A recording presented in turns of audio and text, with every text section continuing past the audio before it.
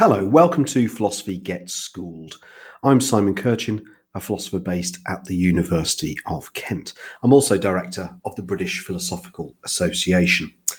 This is a short episode, a summary episode on three topics: abortion, euthanasia, and simulated killing.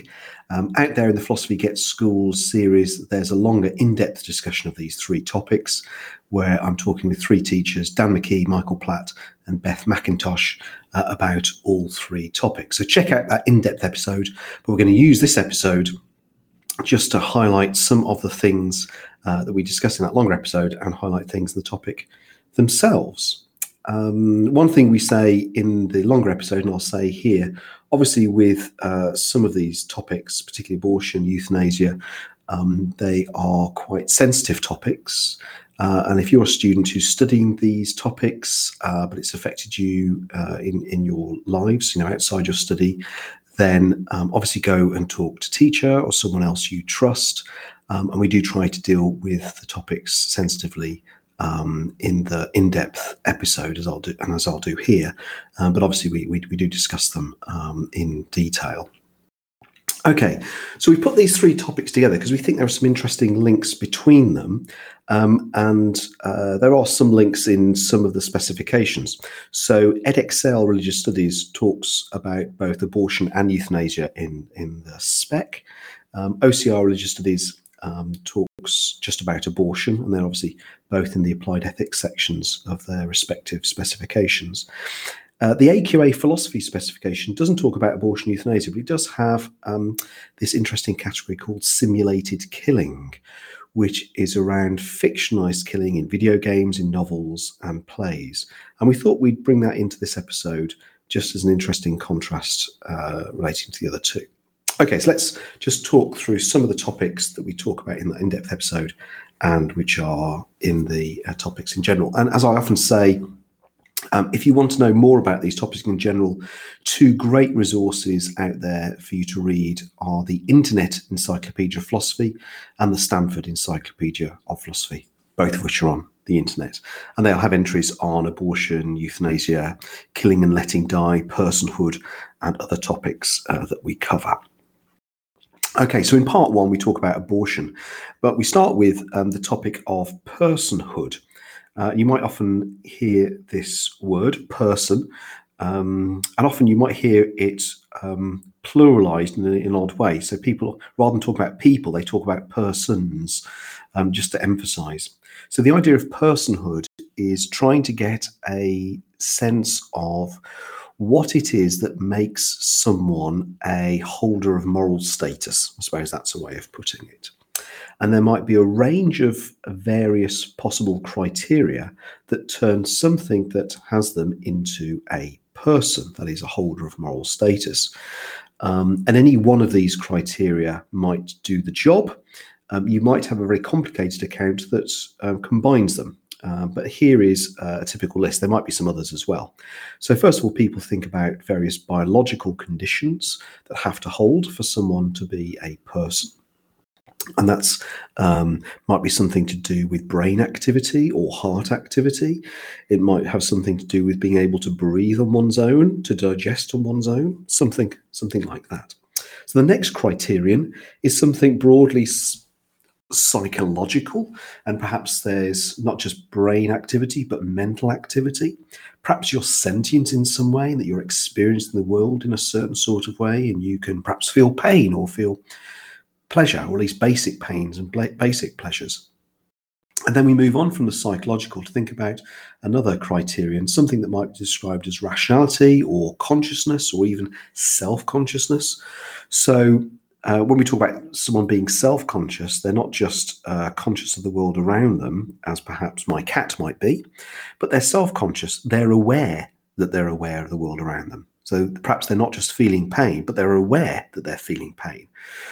With rationality, you've got a different type of idea. You've got the ability to make plans and perhaps know that you're making plans and reason about them and justify them, at least to yourself, in a very basic way, if not to other people. Then there's a different kind of group of ideas, group of conditions around social connection. So being part of a social network, having fellow feeling with other people or things, and those people also regarding you as a person. So, of course, you could have, as I say, a very complicated account that accommodated all of these conditions, or many of them, or you may just go for one type of condition, one type of criterion. But thinking through these various criteria is very important, because it forms the basis for lots of applied ethic issues, not just abortion, euthanasia, but some others as well. So, for example, just to throw it in, animal rights. So let's say we think, as many people do, think that the great apes or dolphins or whales should have moral rights, and perhaps, as some people say, some of these creatures should have the same moral status and the same moral legal standing as human beings. Well, in which case, what criteria are we going to go with from the list that I've just read out? But this does matter also for abortion. Indeed, as one person says, I think in our discussion, personhood is really important because it's basically trying to work out whether you're in or whether you're out. When it comes to abortion, personhood can often dominate, but there's some other discussions to be had as well. So as we know, in the very difficult issue of abortion, it's difficult and complicated, politically heated in many countries at the moment. And there's lots of things to sort through, not least because if one's ever involved in that personal decision about abortion, it can be a very, very difficult, trying, stressful, emotionally charged experience. And one has to be thinking about what one does with one's body, or someone someone's body who one is close to, and then the child or the fetus or the zygote that one is carrying. And I mention those words fetus and zygote because, as we know, abortion is about development. I mean, that's uncontroversial.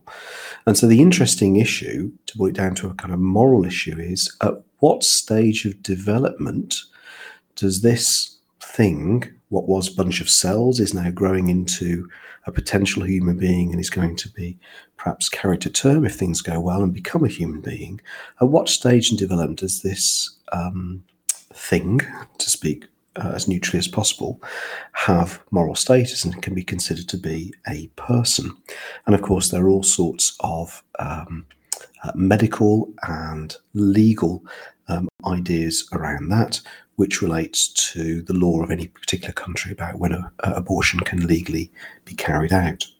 But there are so many other things going on as well. A point we make very clearly in the discussion, which actually doesn't come out well enough, I think, in many political discussions, is this. You can think that, let's say, a fetus at a certain number of weeks is a person. Perhaps it answers to one or more of the criteria I've just been discussing. But there's still another interesting discussion about whether abortion is morally permitted or not. It might be permitted even if the fetus is an abortion. And why might that be? Well, just think that in our lives, there's all sorts of killings or deaths that are legally permitted, even though someone is an abortion, is a person. So, for example, we have, this is a very different type of case, of course, but we have all sorts of situations where someone is defending themselves from harm and ends up injuring and perhaps even killing their aggressor. Depending on the facts of the case, we might well say that was a justified killing. And even if the aggressor is considered by everyone, in fact, it's not even questioned whether that person is in fact a moral person or has moral and legal status. So there's still an interesting issue, even if we grant a fetus personhood, about whether abortion can be morally permitted. And in fact, another point we make in the in-depth discussion, which I haven't emphasised so much already, there are in fact at least two people in this situation. There's both the fetus or the zygote, and of course there's the mother. And it's something we can all agree on, that when we're thinking about the issue of parenthood and motherhood and abortion, we've got two people there, and the fetus is dependent upon the mother. And it raises interesting questions there around the choices that a mother might have, and what the state and what a group of people might allow mothers to have. And of course, there are plenty of cases where the fetus may injure and harm the mother's own health. In fact, there are some cases where it can threaten the mother's life. And these need to be thought through, as do, of course, the conditions by which the woman became pregnant in the first place. And those are also very important issues and pertain to the issue and legality of abortion up to a certain number of weeks. And indeed, we get on to discuss something I've referred to a couple of times, but now we'll discuss in more detail. That's the political issue, because as well as this being a moral issue and thinking about the moral status of a zygote or a fetus and the moral choices that a mother is allowed to make and can make and should make, we've got the political issue of what the state is saying or what other groups are saying, and whether they can dictate what happens, what the choices the mother makes. And I think we're very used to the idea that any state can make some laws around what happens to its citizens and about what happens to its citizens' health and their lives. But on this particular issue, it's got particularly charged because, as we know, in some countries, some people see that from contraception, we have something which has moral status and strong moral status, and that may mean that abortion is not legally permitted at all. Other states, countries take different views. And so there's an interesting issue here about the extent to which people have private rights to do with, so they have rights within the private sphere to determine what happens to them and their own health, and what a state can publicly say what laws it can put down, what it can legislate for, what happens in citizens' lives. So there's all sorts of things going on here in the realm of abortion. Lots of things that we cover in the in-depth episode, lots of things, in fact, that we can't possibly cover. But we're just using it to, both in the in-depth episode, but particularly in the summary episode, just highlight a number of the issues, big issues that are going on. So just to summarise, there's various criteria that one might have for anything being seen to be a person, that is having moral status. But there are a range of interesting issues going on with abortion. Even if you grant that a zygote or fetus has personhood, does that still mean abortion might be morally permitted up to a certain number of weeks? What's the position for the mother? Indeed, a topic that I didn't mention, but we do mention briefly in the in-depth episode, what rights, what say does any father have? And then there's the political issue here of what a state or a country can legislate for. In the second part of the in-depth episode, we also talk about end-of-life issues, in particular euthanasia, which is connected with abortion, but maybe raise a number of different issues. So rather than thinking about development, where there's, one can assume in, one hopes, in most cases, there's a positive development from a number of cells into a living human being. Often euthanasia, with end of life, we're dealing with cases where sadly there's been some deterioration. And we think about different types of case where euthanasia might be raised as a moral issue. So somebody might be coming very much to the end of their life where it's medically determined that they have only a few weeks to live, and perhaps they're in unbearable pain. And then they ask you, a kind stranger, or a member of their family, or even a medical professional to help end their life.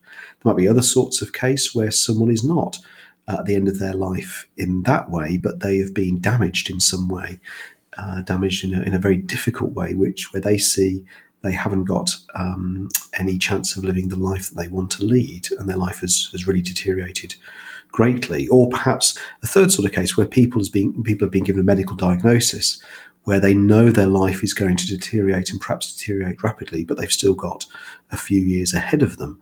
But they've said very clearly they want to end their life now, so they retain all their mental and physical faculties.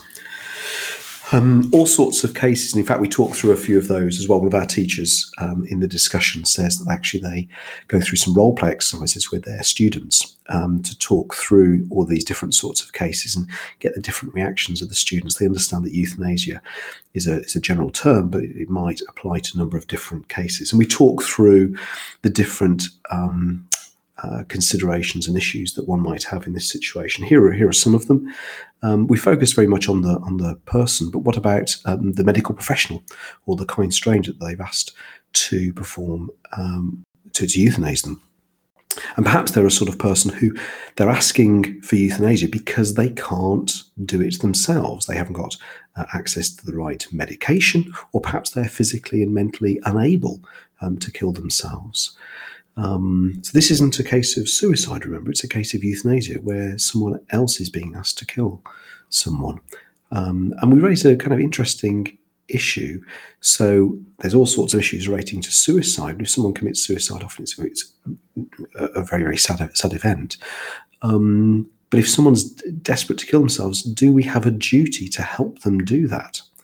And that question has an extra layer if you're a medical professional, because in your medical training, you've normally been taught, one would hope, not to do harm.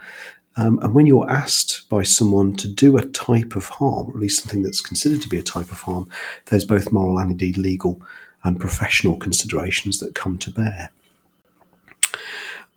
We also think about other issues relating to euthanasia. There's a general distinction that we raise. In fact, we start the second part with this general distinction between killing and letting die, which is more broadly thought of as a distinction between acts and omissions. So philosophers will often think that there's a distinction between positively acting and doing something and just allowing something to happen anyway. Some philosophers think there's a sharp, interesting distinction between those two things. Other philosophers don't at all. So just think about normative ethics that you might have been looking at. So consequentialists, or at least quite a few consequentialists, think that in the end you can't make a distinction between acts and omissions. I mean, you can, at least in terms of describing the action, but all that matters really are the consequences, the outcomes. Some utilitarians think this.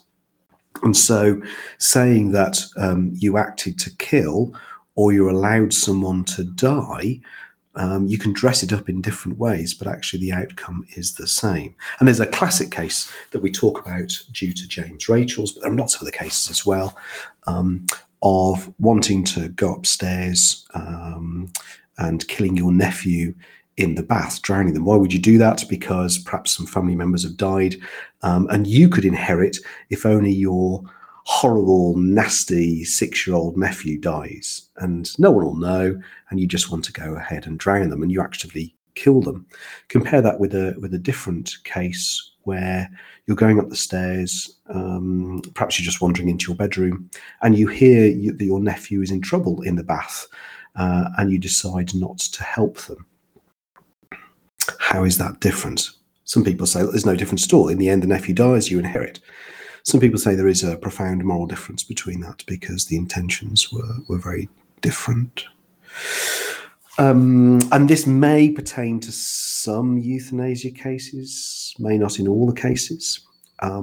Certainly in some euthanasia cases, some people who, some professionals, medical professionals who've been in this situation do have to make a decision between offering a dose of medicine that will actually kill people and be a lethal injection, or perhaps giving some pain relief, which is necessary to stop the pain that someone might be experiencing, but which may, in the medical professional's eyes, may well cause that person to die earlier. And the question is, are you killing them, or are you into doing something which is an act of mercy? Now, there are all sorts of medical rules and legal rules around this.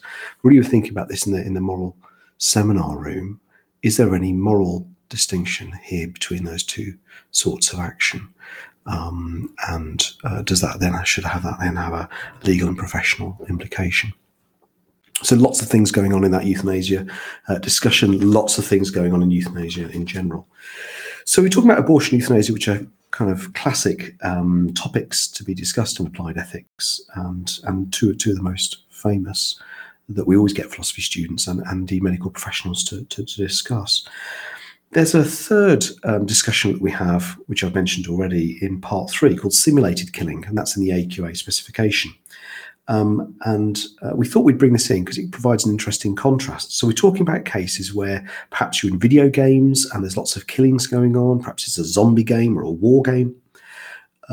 Perhaps you're reading novels or watching films and a character dies and perhaps a character is killed. Perhaps you're an author of a novel or a play and you've killed a character.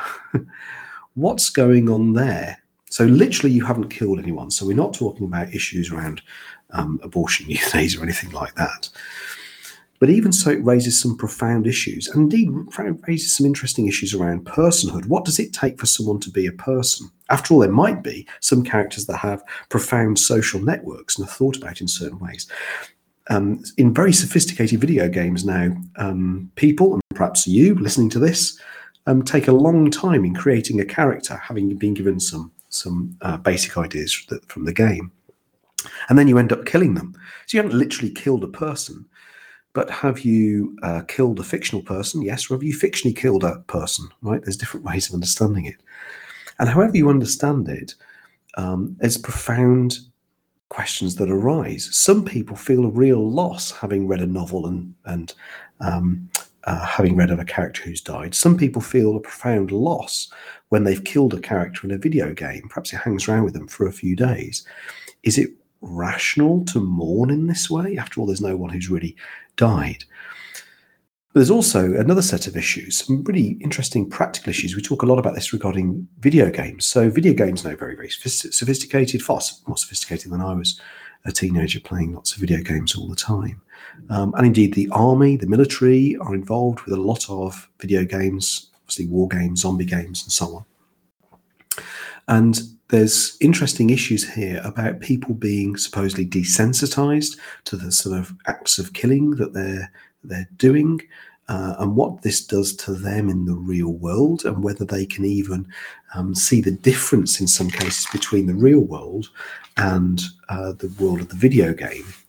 After all, many controls that people use in drone strikes look just like video game controls now. In fact, the two have been developed alongside one another. But there's a kind of counter thought as well, because some of these video games are very, very rich worlds now, far richer than when I was a teenager playing Pac-Man and Ghosts and Space Invaders and so on. Very rich worlds. Lots of people from universities are involved in creating the worlds and the stories that video games producers put onto the market every year. And actually exploring worlds and exploring death in these very nuanced, multi-layered activity games can raise lots of interesting questions for you, perhaps also mean that you mourn a lot more. And actually then you can think about death in this sort of safer space when people aren't getting killed. In fact, actually, at one point in the part 3 discussion, we do think about abortion, euthanasia, and think about doctors and virtual reality technology. And in fact, there are huge numbers of medical scenarios that doctors and other medical professionals are involved in. I'm sure this will increase us in the next few years, where doctors are thinking about cases of abortion and cases of euthanasia, cases of all sorts of tricky and sensitive medical issues, but they're doing it in virtual reality. So in fact, people's literal lives are not at stake, but doctors and other medical professionals are able to practice really and think through some very difficult issues. So we talk through about simulated killing and whether it's just fictional, and even if it's just fictional, what real life issues it raises for us, and philosophically, what's going on? Is it rational to mourn a fictional character's death? So we talk about that. So there's loads going on in that in-depth discussion, lots more even going on in the topics, more than we can talk about. But I hope the in-depth episode and this short summary episode gives you a sense of what's important and what's going on in topics of abortion, euthanasia, and that interesting contrasting case of simulated killing. So please check out the in-depth episode and check out some of our other episodes in Philosophy Get Schooled. Thanks.